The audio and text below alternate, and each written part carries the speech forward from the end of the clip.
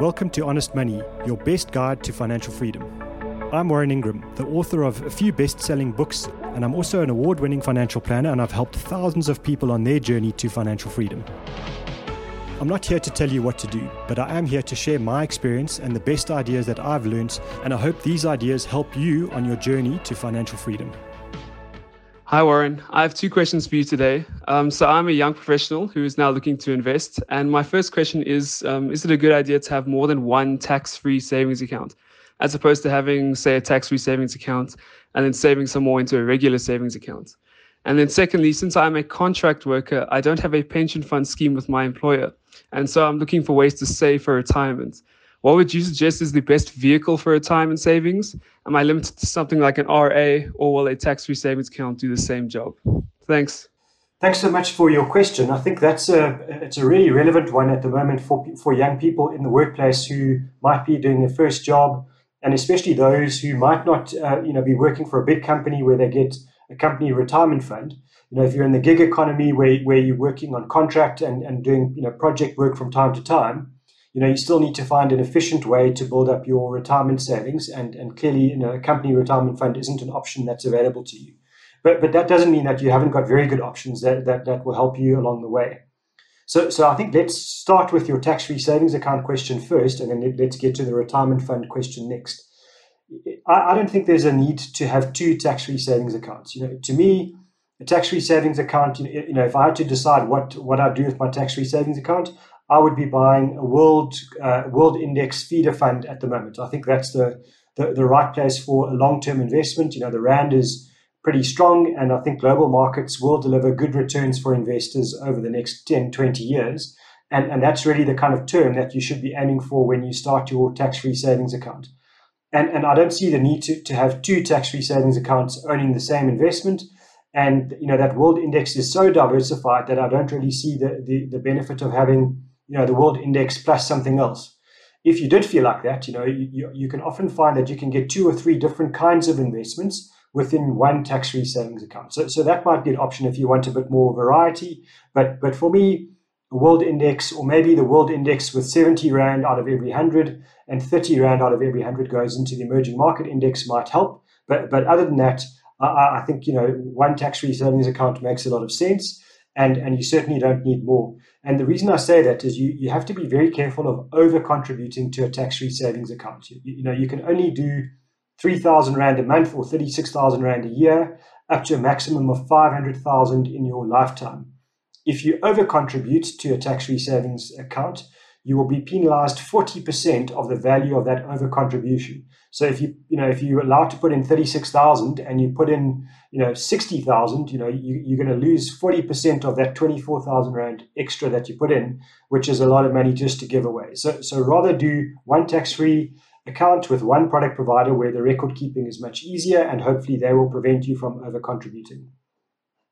So then to follow up with your question around retirement funding, I think the nice thing about being a contract worker or in the gig economy is you can go and open a unit trust RA with a unit trust company or an ETF platform where you can say, well, I'm going to only do one contribution to a retirement fund once a year, let's say late January or early February before the tax year ends, and you can do a calculation about how much taxable income you've earned. And you can say, well, I need to contribute 50,000 Rand as a lump sum to an RA because that will give me a huge tax benefit. And you don't need to be stuck in a contract where you're obliged to pay an insurance company, let's say 1,000 Rand a month, even when you're not working. And if you decided to stop your contributions for a period of time, you'd be paying massive penalties. So I think the answer is that I like unit trust company RAs. I think that the flexibility of those are very good. The fees are very good. You only pay as you go. In other words, you only pay on the money that you've got invested. You don't pay big upfront commissions and big contracted penalties if you decide not to contribute. And you can always move that retirement annuity from one unit trust company to another without paying any kind of penalties. So for me, I think that's the ideal route for someone in the gig economy. You can decide to do a small monthly debit order and an annual top-up, or you can just decide to do one big top-up a year just before the end of tax year. The choice is really yours. But I would make sure that I would do both. So I would have a tax-free savings account, and I would make sure I've got a retirement fund as well, because the tax benefits of that retirement fund contribution are massive.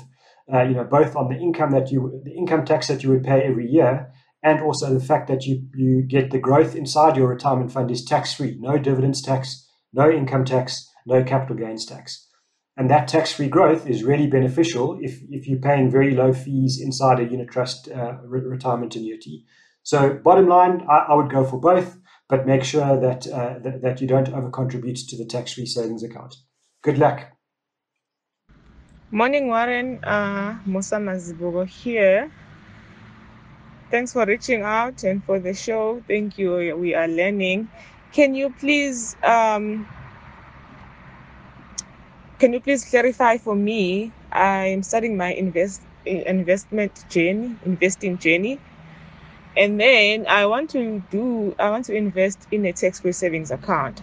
But I've heard that if I take one with the bank, I won't make as much returns as compared to if I take it maybe from platforms like Easy Equities. Please advise. I want to invest in a tax-free savings account.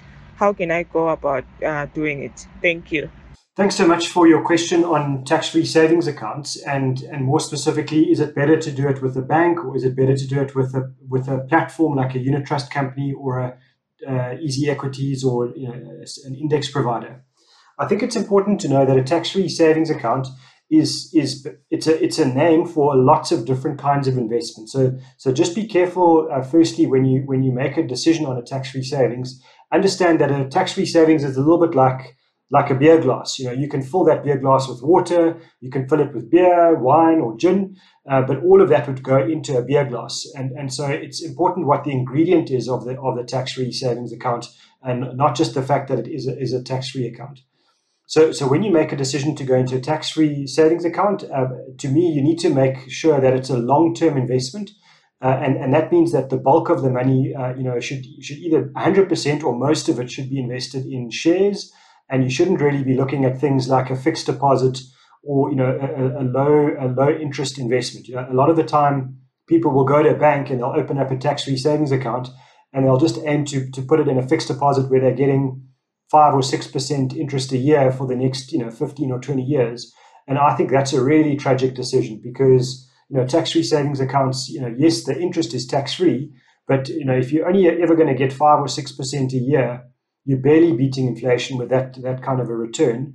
And if you look at the stock market, you would expect to get somewhere around 12 to 15% a year over a 10 or 20 year period.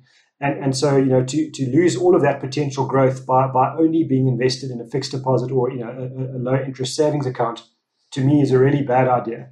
So I'm not saying that all tax-free accounts at a bank are bad. I just think you need to make sure that when you go to the bank, if you go there, make sure that you understand that you need to buy something that's heavily invested in shares. And that means if it's a unit trust, you're looking for something called a general equity fund or a global equity feeder fund. Or if you go to a Satrix or an Easy Equities, you're looking for a world index fund, like an MSCI World Index. If you go to a normal unit trust company, you're looking for kind of maybe a global equity feeder is the ideal route for a tax-free, if I'm thinking about it on the fly. So I think that's the important decision. And for example, you could go to a unit trust company and say, I want my tax-free to only own a money market unit trust because I want the interest. And I think that's a really bad idea, because, again, it's very similar to choosing a fixed deposit at a bank.